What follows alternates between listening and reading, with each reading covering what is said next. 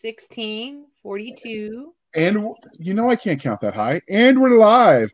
Hey, all you crazy sci-fi and fantasy fans, it's time for your daily dose of shenanigans over here at the Blasters and Blades podcast. Just three nerdy veterans geeking out over our science fiction passions and fantastical fantasies. A place where magic is king, the sky is the limit, and space is the place. We are the podcast that puts the fun in dysfunction. Mostly that's Doc, but we just roll with it. But without further ado, we're going to let our guest, Ms. Julia. You do. You have a very pretty face, but we're going to move on and we're going to let Julie introduce herself. So, Julia V, can you tell us, our listeners, who you are? Hi, I'm Julia V. I'm a science fiction and fantasy writer, and it is my pleasure to be with two friends tonight for a really fun fireside chat. Well, technically, this one's not a fireside chat. This is just an interview, but we've had you on fireside chat, so I get the confusion. I treat this like, hey, I get to hang out with my two friends, so that's what makes it work for me. Well, we enjoy having you too. And Doc's like a super fan of the series we're here to talk about, so we'll get into that. But I've read next all part of the introduction and I want like I said, super fan. But so the next part of the introduction, dear listeners, how we first found them. So I don't know about Doc, but I know Julia and I met in 2018 at the Vegas Writers Convention.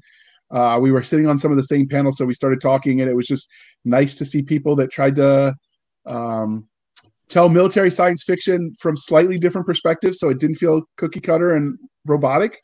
Doc and I have talked about that a lot, how some of that mil sci-fi can be same, and you were writing unique perspectives, so it made it fun, which we really liked. But that is not how you met her, Doc, because you weren't in Vegas with us that year. No, I know we called you for bail money and you ignored us. Yeah, well, I know better than to answer your calls late at night. Hers, yes. Yours, no. Actually, we met when we had her on to talk about the story bundle her book was in. That's right. Kevin J. Anderson, I think, has another story bundle going on right now. He always has a story bundle. And but yeah, and then we spent some time together also at Dragon Con, which was totally fun. It was wonderful. And then she sent me this book. She goes, "Hey, you sound stressed. Here's a book. Go ahead and read it. Oh, and here's some cake, moon cakes. See, we have matching books." Yeah, she sent me moon cake. Books are nice. Cake is better. Oh. Well, it was like autumn harvest, and so there's these traditional little cakes that get passed around for family and friends. And Seska, I know, loves to try new food. Oh yeah, I also sent yarn. And yarn. It was like a box of my favorite things. Yes, so I sent a Vampire Slayer book, some cake, and yarn, because that's how we roll. It was perfection. I can't complain about that. Nope. I mean, yarn's not my thing, but food and books, yeah, you got me. So, all right, really Doc. Good. That is good to know. I will try them the next time the opportunity presents. But in the meantime, we're here to let her see if she passes the new religion question. Since she's been on the show before, we had to mix it up a little bit. Okay, so we have Battlestar Galactica, Buck Rogers in Space, and Space 1999. Apparently, JR went retro. I, was all about Battlestar Galactica, but I really like the reboot. I watched the original. I did too. I like them both, to be honest. And I thought the reboot, they did a good job of keeping true to certain aspects of it and the spirit and heart within it.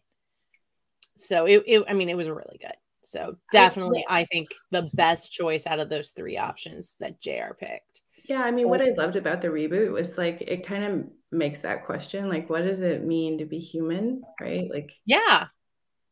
The emotions. What does it mean to be also not just human, but sentient versus does being flesh and bone really matter? I feel like we're bumping up against all of that right now in science. The things that people are seeing with AI and the things that they're doing with cells, these questions are going to be regular conversational topics at dinner soon. Very much. So first, let me enter a correction because I typoed that one. It's actually Buck Rogers in the 25th century, not in space. And one of the things that's actually come up recently, I don't know if you guys follow chess, But the recent grandmaster, one of the grandmasters, was beaten by a young upstart, and so they accused him of cheating by wearing implantable beads. You can look it up if you want to know more. This is a family-friendly show. We will leave it at that. Yes, I've read. And they said he was getting Morse code from someone who was feeding the opponent's moves into an AI. Now, I think the story is hogwash because the guy was just too quick. But rather than debate that, you can watch all the videos where they break it down. The point is we're at a point where insertable technologies that allow you to communicate are already getting there. You have people that have lost limbs able to move them with rigs like waved to or tied to brain waves. So I mean, I think transhumanism is starting to be now. Yeah, you know, when you get Ken on here, he makes limbs for a living. He's a prosthetics guy. So like when he comes to talk about nice, I think it'll be, you guys can explore all of that, right? Because like he was a cybernetics major. Yeah. So when we do the transhuman panel, we have to have him. That's what you're saying. Yes. He did talk about prosthetics at Dragon Con. Like there was a panel about that, I think, for cybernetics. Yeah. Oh yeah. I know there is. I'm not sure if he was on it. But if he goes to Dragon Con, I know how to get him on that panel. All right. So I scribbled that down, Doc, but we've got some more religion questions to make it. So now for the fantasy ones, Dragon Slayer, Excalibur, or The Last Unicorn? Ooh, I was always a Dragon Slayer fan, but you know, that was like formative for me. I missed out on The Last Unicorn, so I guess there's a hole in my canon. So the good news is go ahead, Doc. There's a neat article on it. I'll have to send it to you where apparently some of the original people from Studio Ghibli, I can never pronounce it, but we're also Ghibli, I think. Yeah, we're also involved with the Last Unicorn animation team. We are big Studio Ghibli fans in my house. So yeah, you really need to watch it because apparently the company farmed it out to the company that eventually became that studio. So the good news is your kids are of the right age. You could watch it with them and call it research or bonding or parenting or anything other than embracing your inner child. Because you could do it and be mature. That's my excuse anyway. I don't know. I mean, the kids, we took them to Disneyland when they were little. Clearly, you know, my husband and I had way more fun than the kids did there. So it was really all about us, even though we said it was for their birthday. See, I don't even make pretend. I'm just like, no, we're doing it because it makes me happy. So, and because of what she writes, Doc, we added a. Go ahead. Okay. Ooh, yes. We did a third one. Underworld, Blade, or Abraham Lincoln Vampire Hunter. Okay, I love Blade. I mean, I know they're gonna reboot it soon, but I'm a big fan of that movie. Oh no, and, you know, Blade's awesome. Underworld is pretty amazing too. I enjoyed the I don't know, it's just everything about the cinematography on that one was good. It was well done as well. I wasn't as huge a fan on Abraham Lincoln Vampire Hunter, but it wasn't bad. So I think, when we had our vampire talk and we were talking about vampire movies, I was saying like I just also loved Lost Boys. Lost Boys is a phenomenal movie. I love it. Doc was very disappointed she couldn't make that chat. I was. Football has taken over her life right now. Something the nerd, geek, and dork never thought I'd have said about me. So you need to look him in the eye when you see Viking later and be like, foosball is the devil. I have it on good authority. Yeah, all right, Doc. So, as you know, we love both sci-fi and fantasy, but which was your first love? You know, it was actually sci-fi because my dad and I watched Star Trek together every night. So, which one? We watched the original with Captain Kirk, right? Like in Leonard Nimoy. You were watching it as reruns? Yeah. Okay. Yeah, she was. You're of an age of the. I know she's not old enough to have watched the originals. I know when I was little, yeah. I mean, you know, I was there when he parted the Red Sea, but that's besides the point. I do remember watching forever. Yeah, it was. It was in She said it was in syndication syndication forever. It was like forever. it was like at 5 p.m. or 5:30, so you could just like eat dinner and watch Star Trek. I mean, Yeah, that's I kind like of the the best Next way to eat dinner. Generation.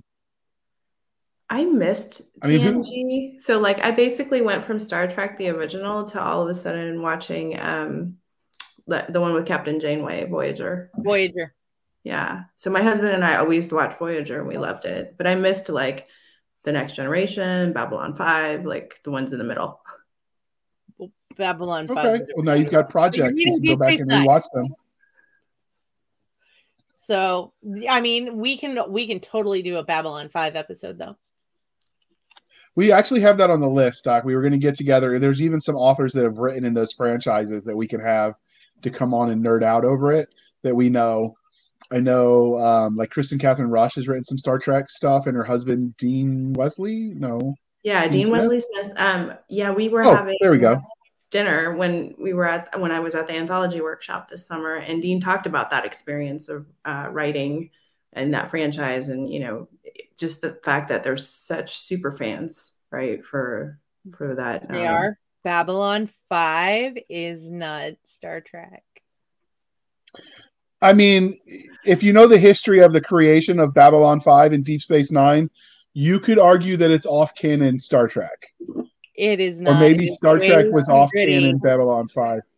It is way too gritty. Well, either way, that sounds like a discussion for a panel we will have to schedule. But in the meantime, ask your question, JR, before I hurt you. So, what was your first memory of engaging in speculative fiction? Was it watching Star Trek with your dad, or was there something before that?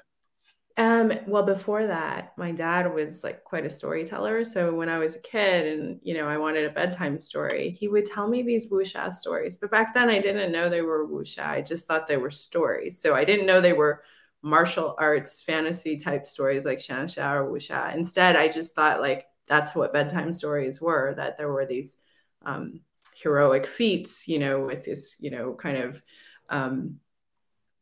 really kind of supernatural elements to them, and that's how I grew up, right? I think even now, like my dad and I have talked about that kind of fiction, and as a kid, I'm not even sure I thought it was fiction. Like I might have thought that those things actually happened, and these were just my dad's anecdotes that he was recounting to me. I think it's kind of cool that your first exposure was oral history, because that's kind of where all storytelling starts, and it's as old as man. I mean, yeah, I mean, we're all parents here, so, you know, our kids, I'm sure, you know, there were times we had to tell them a story and we didn't have a book with us, so we had to like go free form, right? So my stories were something a little bit closer to what you saw if you watched the movie Major Payne, The Little Engine That Could. You should watch that movie with your boys. It's iconic. It's a classic comedy military adventure. But so how did your love of speculative, or excuse me, what is it you love about speculative, tale is all this time, really, Doc? What is it about speculative fiction that you love? I think that, you know, we're tied to this world with our five senses, right? But the otherworldly, or sort of the magical element or supernatural, is always really interesting to me. It's the same way. I think there's sort of this universal appeal of a portal fantasy, right? Going somewhere where special things happen, like Narnia. So I've always liked those types of stories.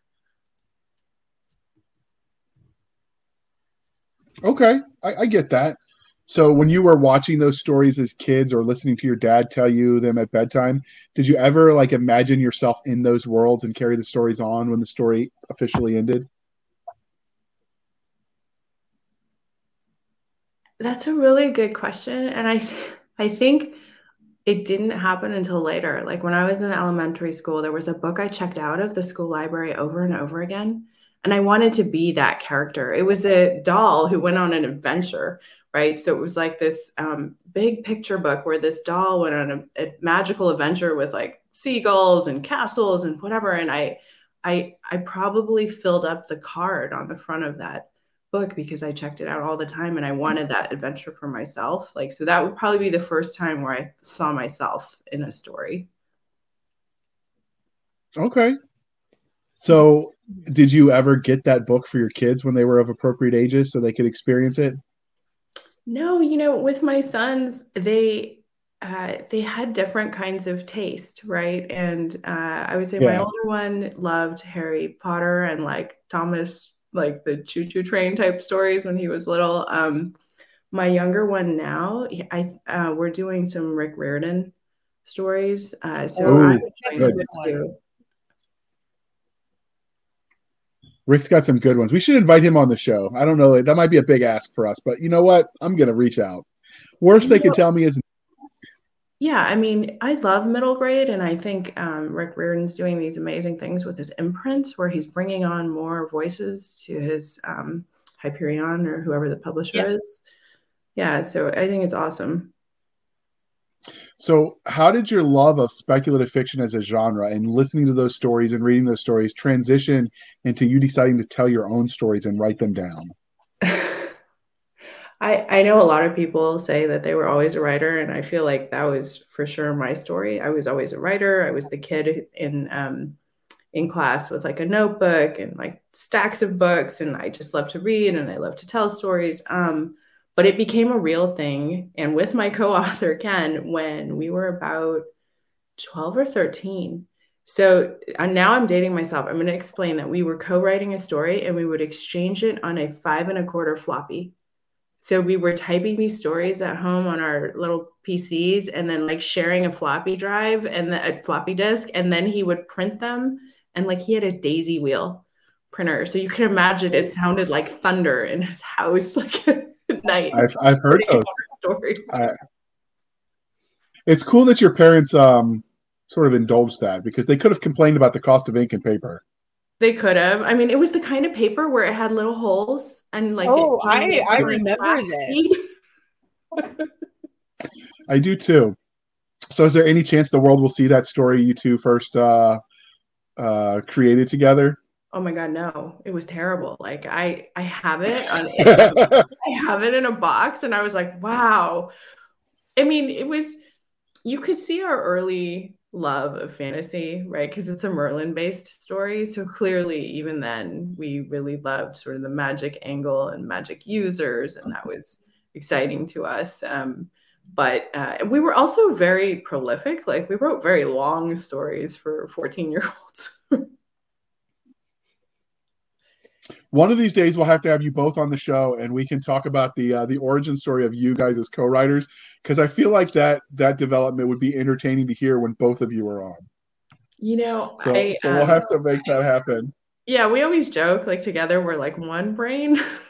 So it's working out for us. It would Yeah, work. And with his background in prosthetics, it might be plausible.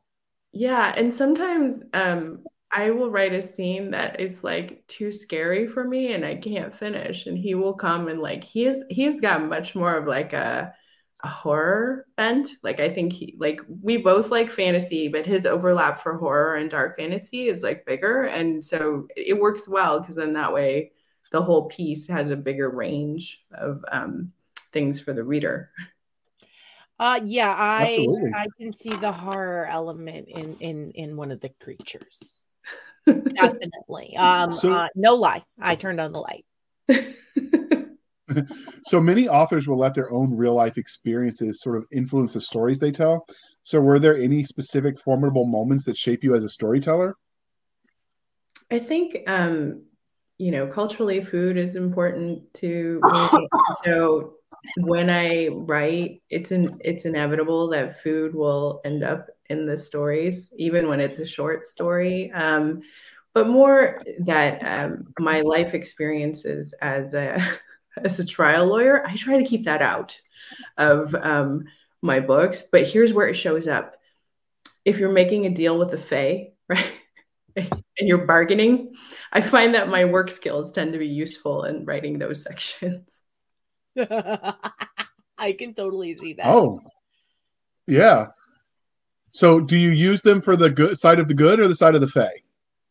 I think just about being super specific, right? The English language is so amazing. We have so many words to narrow down exactly what we mean and what circumstances things should apply to. And since the Fae have that, I think that tricksy bent, where they're always looking for some kind of loophole, right? That's what I use my daily training for, to try and imagine, okay, well, how can I close this loop or leave one for a story premise for later?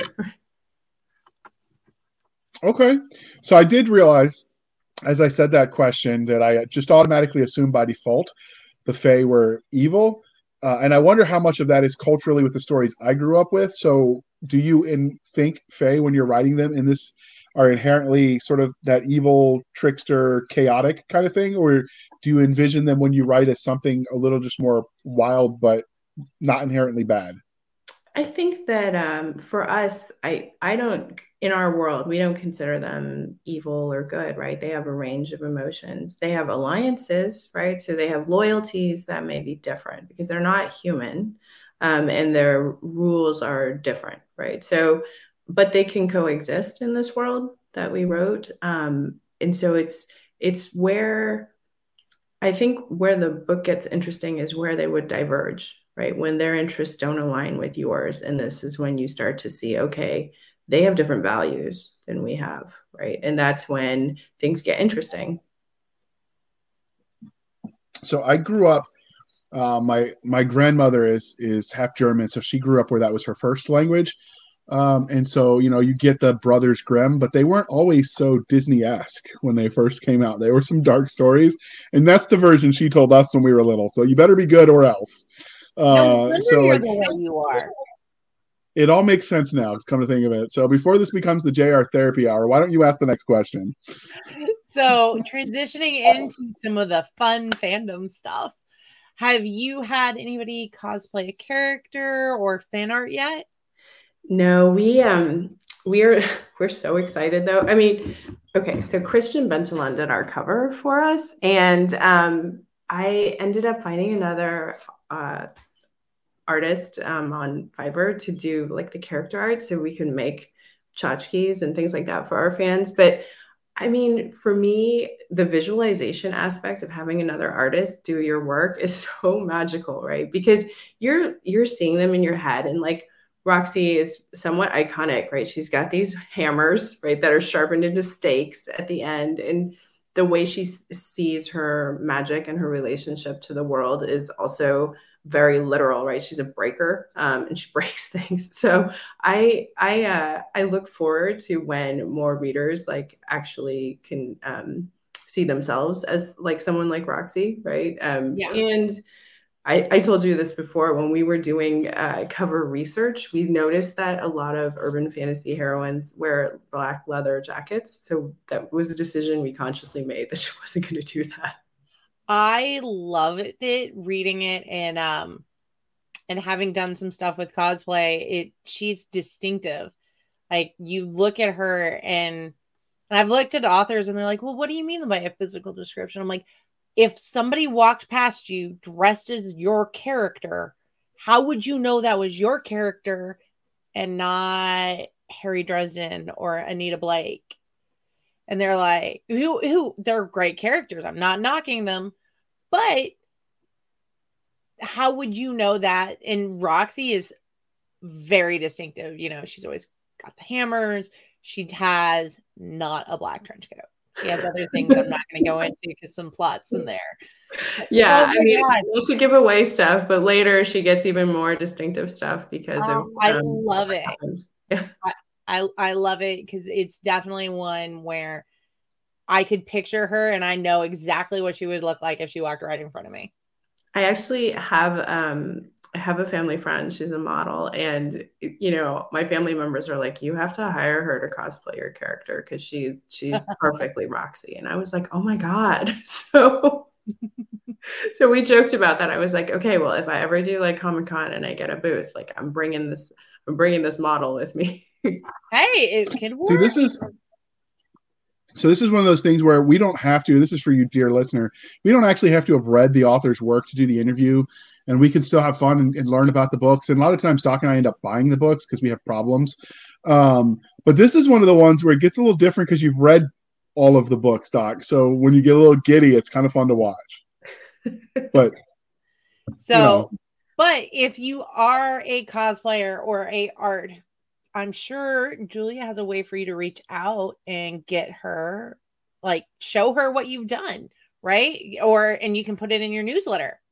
Yes, we do have a newsletter, and also we have a Facebook group, and I'm also unfortunately probably on Facebook too much, but that is a good way to get a hold of me, or just even like tweet me. So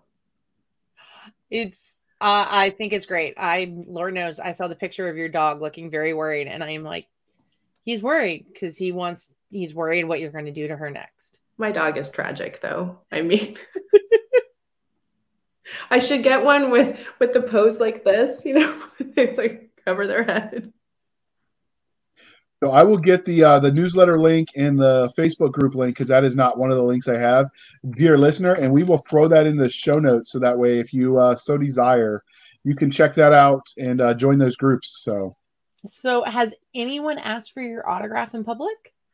When I was at Superstars, I was in an anthology there, so it was very fun signing my name. I mean, I guess I hadn't thought about it before, but I've noticed that certain authors have like favorite pens, even. I could see that. So, did you enjoy it?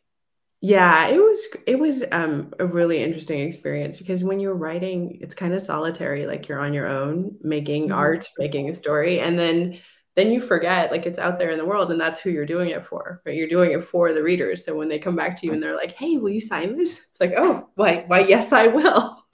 I think it's great. I love it. That author.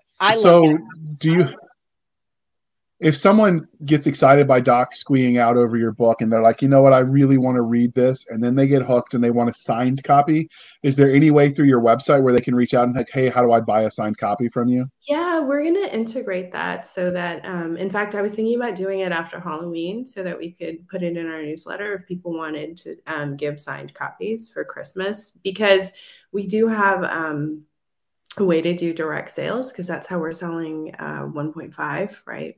So I think it'll be easy for us, at least for North American. I can't guarantee that we could do that for international. I will say that your website is gorgeous, and it made me realize that mine still looks like the 1990s called, and they want it back. So I'm probably going to have to do mine now, and it's all your fault. No, is it because your website looks amazing?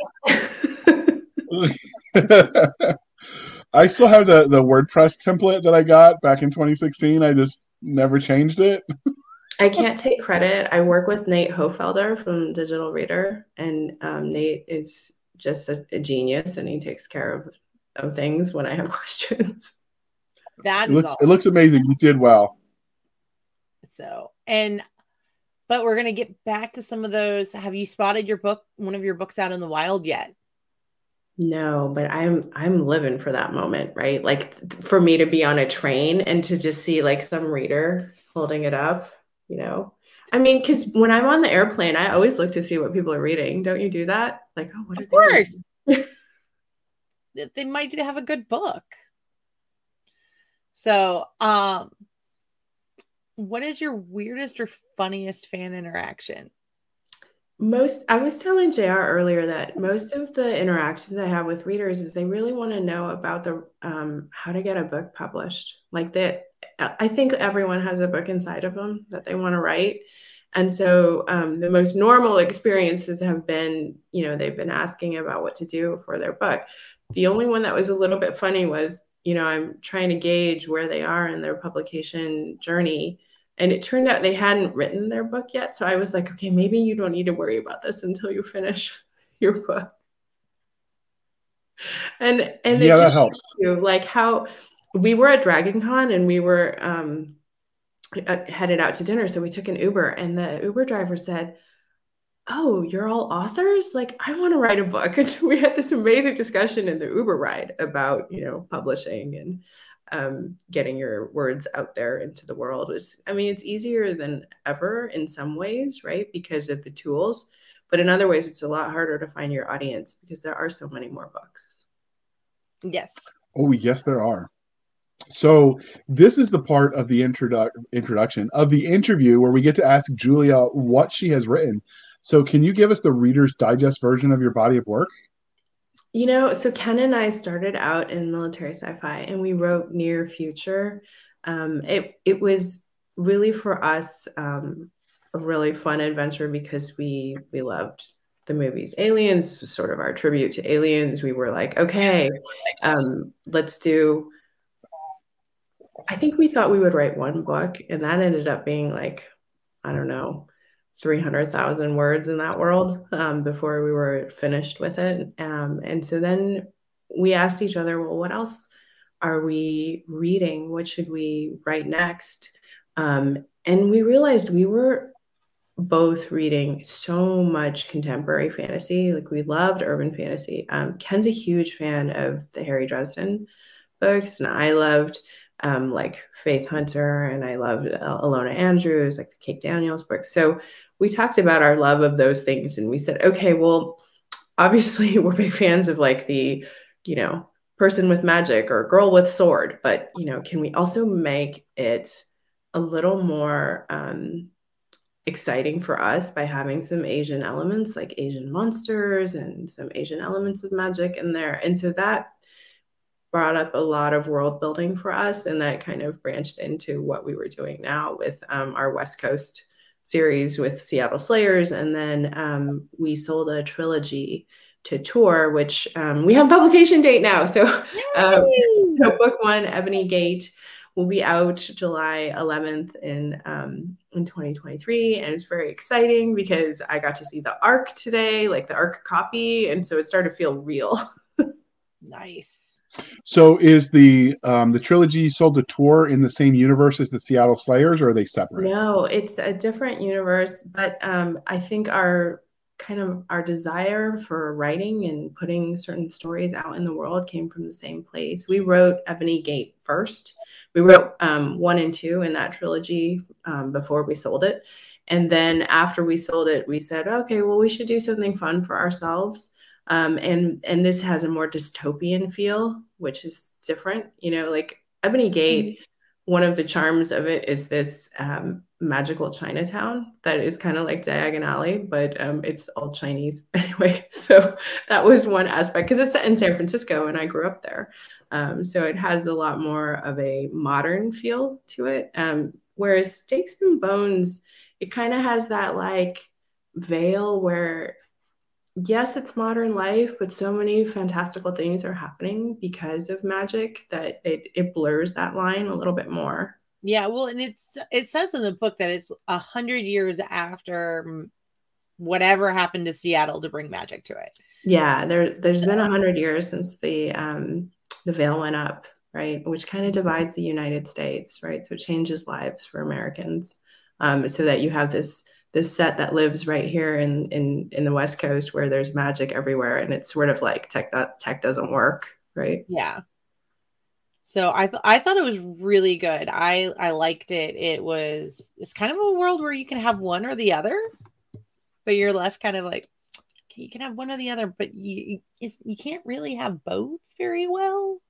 Yeah, and it does make you wonder, like, what would you pick, right? If you could have this, would you give up all the other things? Yeah, I love it. I think it's a great series. Thank you. Well, before we dive into that, before we dive into the Seattle Slayers, let's just go ahead and pause while we shamelessly shill for the man now, and then we don't have to interrupt the fun fest for Doc. In a world where magic is controlled by law and government, mages are both coddled and persecuted. Corey Monroe knows she isn't a mage, and her best friend is. Reality isn't always what you know. If you are looking for an urban fantasy with found family, an education-based magic system, and evolving storylines, try My Luck by Mel Todd, book 1 in the Twisted Luck series, available exclusively on Amazon. All right, so you gave us the highlight of your body of work, but so we're going to talk specifically about the Stakes and Bones, which is the book 1 of the Seattle Slayers. So how did you come up with the premise for this universe? Like, where did the idea for the series come from? Strangely, it came from like reading some news report about how earthquakes would reshape the West Coast. And then I started to think about other supernatural events that could change the way life was for people who lived out here. And then I started to just think, well, what if we didn't have kind of the normal events like sunrise in the morning? Like the sun is rising, but what if you can't see it? What if it's covered, right? Like, and part of this was because we were having wildfires, really bad wildfires in 2020 here in California. And so we were having power outages and wildfires. And I think that did lend itself to this sort of dystopian feel, right? When we looked out and the sky was orange every day, it was crazy. So that started to make me think, and I don't know why, but immediately I was like, well, what if you were a vampire and you could walk out in the daylight because the sun isn't burning your skin, you know? So it's kind of like Blade, but not Blade, right? Yeah. Meaning in Blade, he has a special gift because he's a day walker, but in ours, it's like any vampire could be walking out in the day because the sun's not burning them. Yeah. What do you think? Okay, I'll take it. No, that sounds interesting. So normally I'm all about the pew pew, but this one sounds interesting enough. I might have to check it out over on the ebook. But before we dig into the specifics of the characters in the series, we're going to take a look at this glorious cover, and you can tell us the story behind it because Doc was swooning over that art. Oh, so when I was working with Christian Bensalon, he is such a gifted artist, right? And he loves dystopian backgrounds. And we were like, Christian, we have the perfect project for you. Can you make us like a wrecked landscape for Seattle? And then we told him about Roxy and how she's a very powerful person, right? And her role in this book is pretty physical, and she carries these hammers. And so this is why you see her standing there on the rubble, and she's got this lighting behind her, because when we talked about like, what does it look like in the twilight, we realized, well, it's really going to look like that moment before sunset. Right. Where it like all the shades are getting a little bit darker, but you can still see. And so that's what Christian did for us. And he's really amazing. He is. I've worked with him, and he when he was first starting out, he was testing his skills, making memes. And it was pretty funny because language barrier was slightly in the beginning worse. And so some of the results were hilarious. And then when people would explain it to him, it was even more funny because then he was doing it on purpose for a while. So it was fun to watch him troll some people in the beginning. This was a couple years ago at this point, but so you lucked out with him as your artist. He's got skills. We had lucked out because he came in our series, our military sci-fi series, and he did the second cover for us because our artist had gotten ill for the first cover.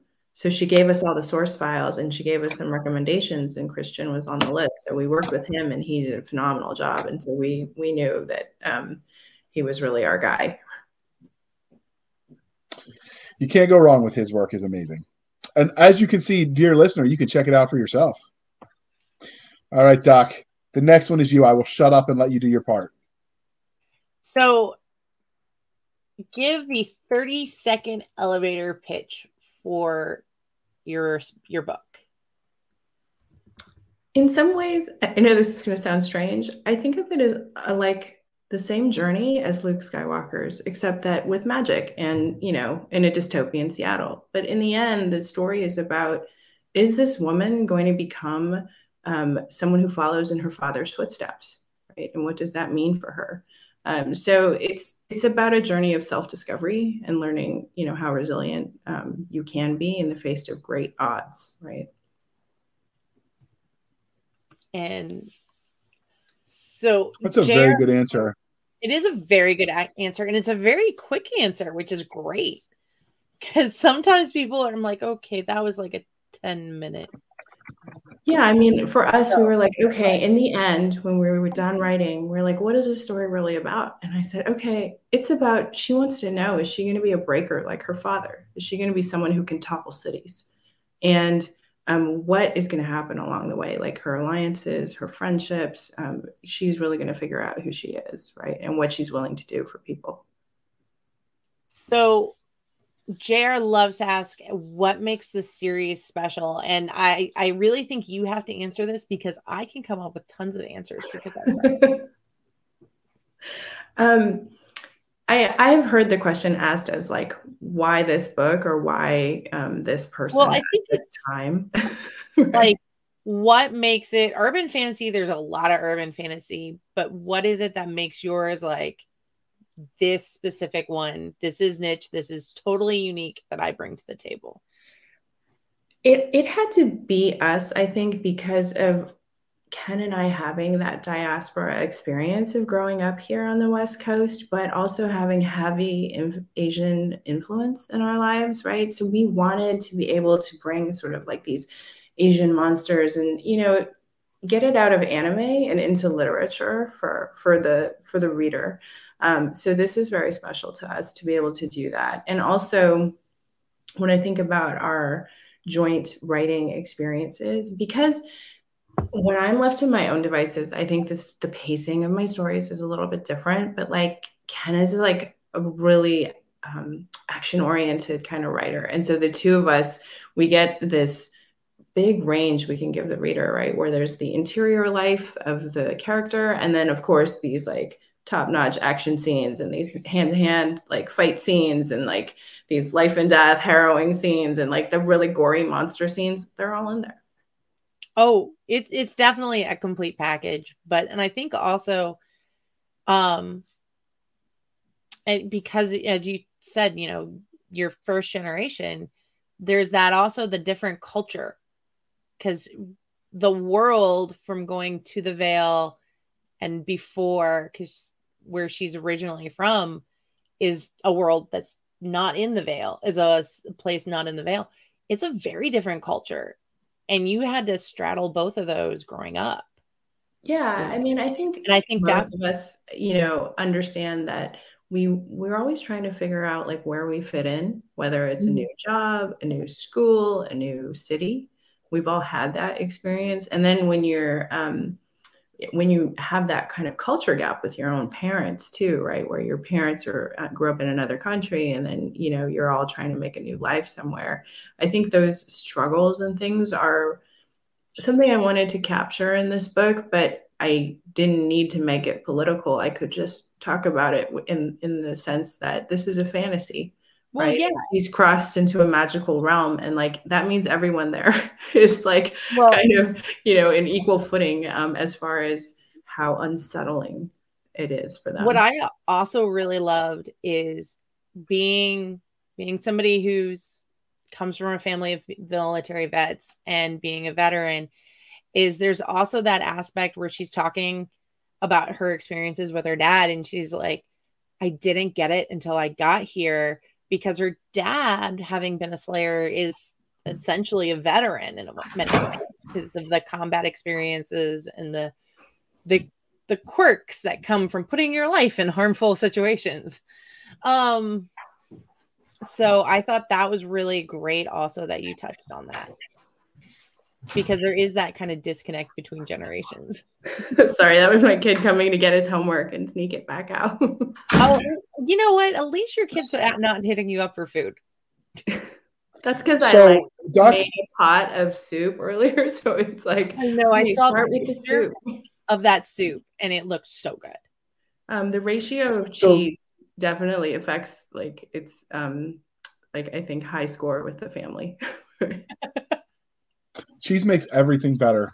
And no, I'm not from Wisconsin, but so Doc mentioned the angle of the dad's combat experience as a destroyer. I think she called it, right, Doc? Breaker. Yeah, he's a breaker. Breaker. So was that intentional to cover sort of that effect? Because I do notice some authors, when they write people that have experienced that combat, it's like, yep, that was Tuesday, moving on. And I'm like, you do realize you just wrote a sociopath. Because nobody can do that and not have it affect them unless they have like something seriously broken in their head. Yeah, I think that is something that carried over from the military sci-fi writing, right? To recognize that when people have these life experiences and these events that are actually quite traumatic, it doesn't just go away. Like you said, it's not just Tuesday and then, tomorrow is something different and easy to accomplish. It's that everyone needs new coping mechanisms, right, to reconcile what life is like. Yeah. All right, Doc, now that I've derailed you, I'll let you come back in and ask your question. Okay. So which tropes do you think, actually, I'm going to ask, JR likes to ask which tropes do you feel really you brought in from your cultural heritage into this book? Definitely the soup. The soup is a big part of like how I grew up. And it's, in fact, we even got a text from my brother-in-law just like an hour ago. He's like, Mom made more soup. Do you guys want some? And I was like, no, I made soup today too. And he's like, but she made so much, we won't be able to finish. And I think that spans many cultures, right? So it's not just like a Chinese thing. So I would say that for me, I always joke about it, how food has to make it into my writing. But Kevin J. Anderson, as an instructor, had said something really interesting. He painted a vivid picture about growing up in his town in the Midwest and what it smelled like and what people did every winter and every summer and that kind of thing. And I thought those aspects of your daily life, it may feel mundane, but it makes it easier for the reader to anchor themselves. And so I think that's why it's still important to include those types of details. Yeah, I like that. That's that running joke that when you see that big metal pot on, you're going to be eating the same thing for several days. So like, I think every culture at some level, when you go back to the more pre-modern times, so, before we all lived cramped in cities, I think all cultures have something like that. And so that's the cool thing, is you can have things that set your culture specifically in the context of the story as unique, but ties it to the larger human experience so everyone can relate to it. I think that's a neat trick to do that with food. Yeah, but I'm sure you just wanted to write about food. I always just want to write about food, but later when she's part of Slayers, she's fighting back to back with non-humans too, and they are they have to find ways to connect to each other, and food can still be one of those tools, right? Everybody's got to eat. Or put hot sauce on it, right? If it's like inedible. Isn't that like a thing, JR? That is a thing in the Army. I've known people who've hurt themselves with hot sauce. So I never actually liked the hot sauce. So I made bank trading the hot sauce for cigarettes. The cigarettes sometimes were worth less than the hot sauce. Because not everyone has to smoke, but everyone has to eat that crap. I mean, that food. So, Doc, we're going to have to consult our tax consultants and see if we write about food. Does that mean the food, when we go crazy, is now tax deductible? Food for thought. That's one way to combat inflation. Yes. I think JR first has to start making more money. That helps. So Doc doesn't really like this question, but I think it's informative in the age where everyone shops digitally and things are sort of grouped together by niche, that is the subgenre in the genre. Doc is old school. She likes the Barnes & Noble speculative fiction aisle, and that's good enough for her. But if you had to put it in a subgenre... I am open and prefer a diverse thing rather than classifying everything into tiny, tiny little microcosm boxes. Sometimes boxes help you find what you want. Because when you're moving, you can find anything that you need, JR. Well, I mean, boxes don't have therapy in them, but that's another story for another day. So what genre or subgenre would you consider this? Would it just be urban fantasy, or would it be something more? It's funny. I thought of it as urban fantasy. It doesn't have dystopian elements, but when we were getting it on Amazon, they are so... you can drill down so niche that like one of the categories was vampire thriller. And I was like, wow, okay, I guess we're a vampire thriller. I loved it. I would definitely say it's very urban fantasy, but you could also put it in a post-apoc. It has a lot of the Kate Daniels elements to it with that. From Ilona Andrews series. And we did get some reader feedback about that, which was really great, because that series is concluded, right? So it was 10 books in the main series. And now that it's done, I think if readers are still looking to scratch that itch, that maybe they can find it with us. I did a review of it over on TikTok. I know I joined TikTok and did it. But and that's one of the things I said on it. And I like it. I love it. I think it's wonderful. So nobody realized yet that I liked the book. Yeah. So let's talk about the story itself. So in the crowded field that is urban vampire thriller goodness, what makes your main character unique? What sets her apart? Besides the fact that she's not wearing black leather trench coat. I think that sometimes when I read some of these other books that I really enjoy myself, they all have extreme confidence and competency, right? They're already really good at what they're doing. And Roxy isn't, right? When we started this out, we said this story for us is G.I. Jane meets Buffy, right? She doesn't know if she's good at this yet. And we wanted it to mirror, I think, that experience of uncertainty, and then knowing at the end that I belong here. Right. So it was, I think, different in that space. Right. I read a lot of urban fantasy. I really do love it. And the thing you usually get when you read those is that they're great at it. Right. Like, meaning, Harry Dresden is already a wizard. Right. He's already quite skilled. He's skilled enough to school other wizards and, train a young apprentice and all of that. Right. But Roxy isn't. Right. She's really just starting out. And so, but she's not going to magic wizarding school. She is trying to carve out her own place in a pretty scary and sketchy setting. Okay. So if you want to make her unique, I'm just saying there's not a lot of top hats and bow ties in urban fantasy. Just throwing that out there. This could be a unique thing for you. Or maybe there's a reason there's not a lot of it. I don't know. So were there any secondary characters that were especially memorable to you in this story?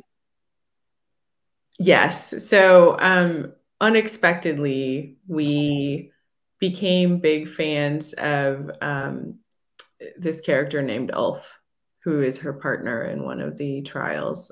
So that's not too much of a giveaway, but they come from very different backgrounds, and they do have to learn to work together to get through the last trial, and their lives depend on each other. And we found that relationship became so much more heartwarming for us. We didn't know going in that it was going to be like that. I think going in, Ken's favorite side character was Katori, the fox, right? So yeah. she's a fighter character early on that is she's fighting a cage match, and she's kind of intense. And so I think she was Ken's favorite character. And by the end, I think maybe side characters, Ulf was my favorite.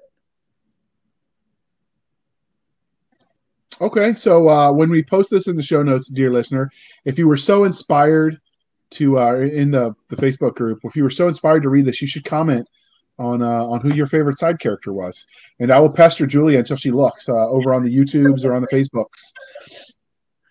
So does your story have any specific singular bad guy that she's facing off against without spoilers, or is it more of a man versus nature kind of struggle?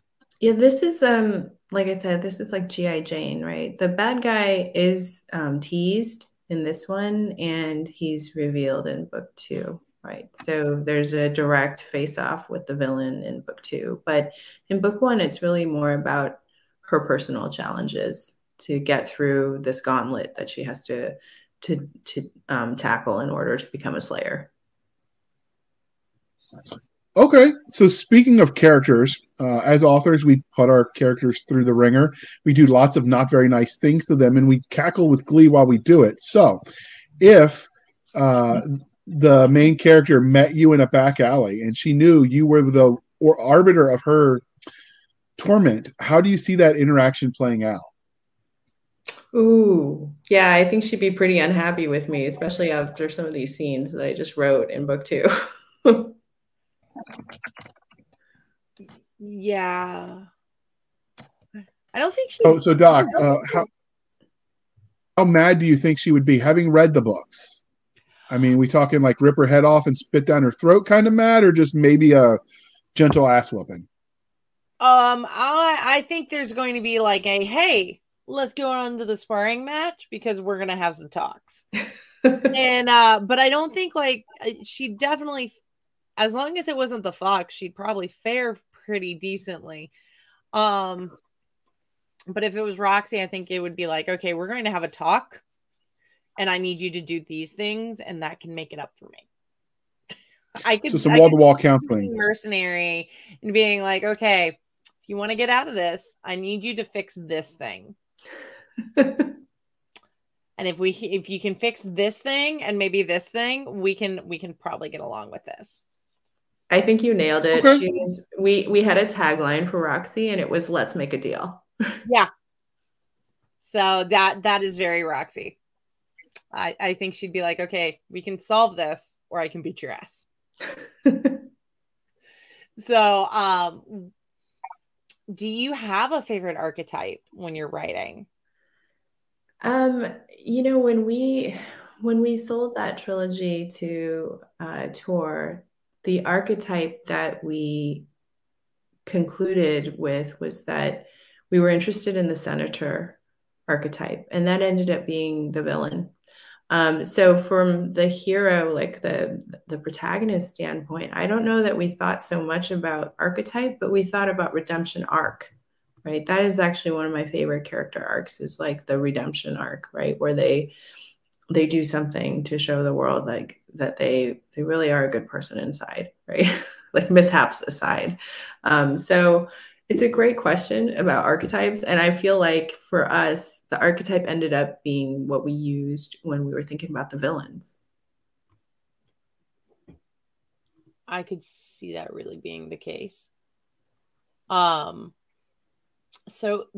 I'm betting I know the answer to this, but were there any scenes that you cut in the first book and saved for later to like, you know, that would work, but just not here? Or yeah, so not to give any spoilers, but there is a side adventure that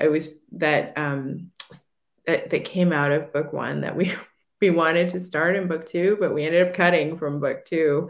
And that is an adventure with Roxy and Ulf that I had started writing. So I think at the end we had like, you know, the epilogue and then the second epilogue. And then I was like, okay, well, I can't fit any more into book one. This will have to go into book two. And then we started writing book two. And I was like, well, it's too long now until we get to the inciting incident. So this is just going to have to be a whole side quest. Right. You know what? Short stories are made of these. Yes. So I think this will be like a, you know, 2.5 kind of short story when I get done with it. I think that sounds great. I love that, you know, you clearly have an idea of how this series is going to progress. And I think that's great because in a world where so many things are uncertain and other than J.R. Martin will never finish the series. I think that's probably a certainty at this point. But can you tell us a bit more about the world? I mean, we've talked. Yeah, you know, the world is unexpectedly large, right? So we thought after, you know, so book one ended up being so much longer than we thought it would be. It's like 102,000 words. And I thought, okay, well, we've already established the world. You know, this is a world where there's humans living and fighting side by side with fae and vampires, and then, you know, they're combating things like demons, and there are, of course, all these shifter pacts. But once we started delving into, okay, what are the political dynamics of these shifter pacts, right? And how does the power structure work for the pact, the thing that holds them all together? That ended up becoming a much bigger picture, and we could only show a little piece in each book, right? So one of my favorite scenes that we wrote in book two is she gets to go to the Tarim temple. These are the beings that like are responsible for the veil existing in the first place. So I think it's a mystery that we couldn't quite get to in book one because book one was already so big, but we got to start book two with it. So that was exciting for us because that was the reader feedback we got. is that people asked, like, how can we find out more about this world and why it's like this? And so I hope for readers that follow us into book 2 that we start answering those questions for them about why the world is the way it is there. Well, and I like how you're doing it, because I don't, as much as I want like the entire explanation, I like kind of the teasing out and finding it as we go a lot of the time, because for one, if there's such a thing as too much info dump, and for me that can wreck the pace of the story for me. Yeah, we're definitely action adventure oriented, so we'll always cut background in favor of more faster pacing. That's just a preference of ours in our writing. I can get along with that. We had pages and pages of background story that we wrote last year before even starting drafting. So, I'm sure, because for one, it definitely feels as a fully fleshed out world. So, did you go ahead? No, go. Did you print it with a dot? Did you print it with a dot matrix printer to give you those old time vibes when you're working with them? No, but that would be pretty nostalgic. We did not do that. I'm just saying, missed opportunities for swag for your audience. Yeah, like, print that and bind it old school style. Yeah, we were very contemporary. We stopped because we were collaborative writers. We use Google Docs. When I solo write, I use Scrivener, right? But that way, Ken and I can both be in the same document as we're outlining, and we can redline each other's stuff, and it's really helpful for collaborative writing. Okay, so Steak and Bones is clearly part of a series. We know, we've talked about that. It's part of the Seattle Slayer series. Like, what can we expect from this series arc? Is it going to be just a trilogy like the one you told, the tour? Is it going to be more ongoing like the Dresden Files or Supernatural or any of the other more contemporary urban fantasy? Like, what can we expect? Yeah, in my mind, this is like an 8-book series, right? So because it does take time to explore the elements of the world that we wanted to share with the readers, and her own arc, the books, I think, cover, maybe book 1 is like a week of her life, right? Yeah. So, and then there's like a 3-month gap between book 1 and book 2. And for book 1.5, it's kind of somewhere in the middle. So I felt like we needed at least 8 books to really show a thorough arc where she's no longer a novice, right? And then she has much more of a bigger role to play in Seattle. Okay. So we know every literary universe, at least the good ones, and you write the good ones, has their own internally consistent rules of magic, science, and or technology. Obviously, this is a magic-heavy world. So what sort of magic can we expect from this universe? So one of my favorite things is if magic has rules. I want it to have a cost, right? And some magic systems are kind of squishy. If you've read, I think Brandon Sanderson has a wonderful essay about magic systems, like hard magic systems versus soft magic systems. And ours falls somewhere in between, right? There are consequences for using your magic, and we call it the recoil, right, effect. And so that was something it took us a while to figure out how to describe for the readers, and to show how different beings in this world navigate the magic. So that was important to us. And, we are very sincere in our world building, down to like, I had to figure out the economy. I was like, oh, okay, well, what do they use for money? Like, how does money work there? Right? Yeah, that would be a challenge. Yeah. And it came down to silver, because we were like, silver is like a source for how they enchant things, right? So we realized, okay, it could be extremely valuable. It's toxic to shifters. It had a lot of properties that we realized that were interesting and fed back into like, how does magic work? Mm-hmm. So who had more of an input on the magic side of things? Was that you with your sort of legal Socratic method learning that you did at law school? Or was that more the science background that Ken brings to the table that formed that?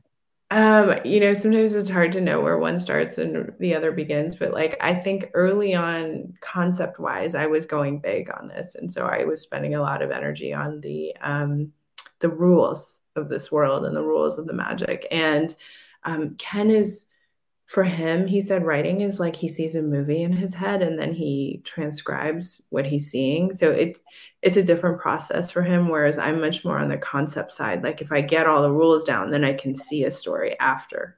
So structurally, usually I start stuff like that, and then Ken comes in and he really fleshes it all out. Okay. That works for me. All right, Doc, you get to ask your favorite set of questions. Well, after the fandom con stuff. Of all the magic in this universe, what would you want to have now in this one? You know what? I'm very envious of the magic of transformation. I think that for me, one of the fascinations of why I love urban fantasy is I'm really interested in like shifters. Right. And so that's another reason I love Katori, right? She's a fox shifter. And I think the issue becomes like, does your thinking change? Like, are you different when you're in your animal form? I don't know. For me, that's like a fascinating thing about, are you a monster? Are you a human? What are you? I really love shifters. And so if I had to pick something from this world that I would claim for my own, I probably would want to be a shifter. I've had those same thoughts too. Like what happens to the way they think and the way they communicate. Right. That's a good one. So how would you use that? You'd have so much fun with it. What would the first thing you would do be? I don't know. I might go hunting, right? Well, what kind of animal would you want to shift into? Well, something with 4 legs and something can run fast, right? So I think that we laughed about other types of shifters. There is a shark shifter in our books, and I was like, okay, I don't want to do that. I would definitely not want to be swimming in the ocean. Right? It's in my animal form. No, but I could see like some people who are much more at home in the water would feel like that would be fun for them. When I first started writing, you do before you're published, do all the writing groups. And so you read lots of stuff that never sees the light of day. And one of the ladies that I worked with actually wrote a shifter story where the guy became a shifter as a curse. So this giant biker dude became like a little lap poodle when he shifted is like sort of his eternal curse. So I think you can have a lot of fun with like what you shift into and almost like bipolar from what you are as your human form to what you become. I mean, there is a lot of humor into it, right? Because like in books, there are always very glamorous shifters like bears and wolves and things like that. But what if you were, I don't know, a platypus? Maybe it's not very glamorous. Yeah, that could be interesting. So yeah, they are so cute, Doc. Calm down. So your universe obviously doesn't really have aliens in it, but you do have magical creatures.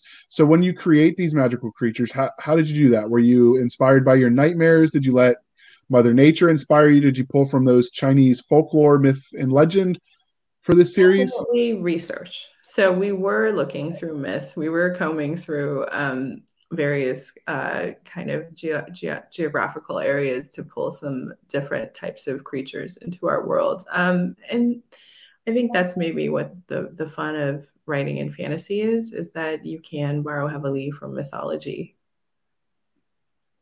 Okay. So before we start the wrap up stuff, if somebody said, hey, I'd like to get my kid reading more, and this sounds like it's interesting, what age range would you put this story at for someone to think about giving their I already had this question today. So amazingly, my 11-year-old has read a lot of it. It is there's no profanity in this, right? It's not steamy at all. I think it's age appropriate for kids who are already reading Rick Riordan or whatever. I mean, there are some scenes that I think could be scary, right? Because there's violence in these, but given what kids can watch in movies today, I feel like 12 and up is a pretty safe range. Yeah. Okay. So obviously this interview is winding down, but was there anything we didn't ask you about steaks and bones? And I kept wanting to autocorrect to steak like what you eat. So that's how you know I started another diet. But so is there anything we didn't ask about Steaks and Bones in the Seattle Slayers series that you wanted to tell us? Oh, you guys are so thorough, and you gave me ideas. You reminded me that, like, yes, I should be like having signed stock available to sell direct, because that was something that I had meant to do and like forgot. Now I'm going to talk to my website guy about getting that set up. But hey, there's still time before Christmas.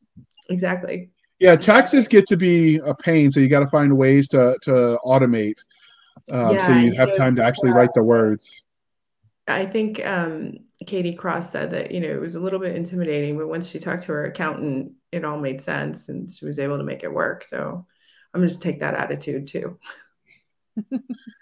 There you go. All right. So, dear listener, it's that time again where I remind you to please be kind and speak your mind on the reviewing platforms. Your reviews help the right readers find the right book. So do your part. And please remember that you are talking to other readers and you're telling them what you liked and what you didn't like and why.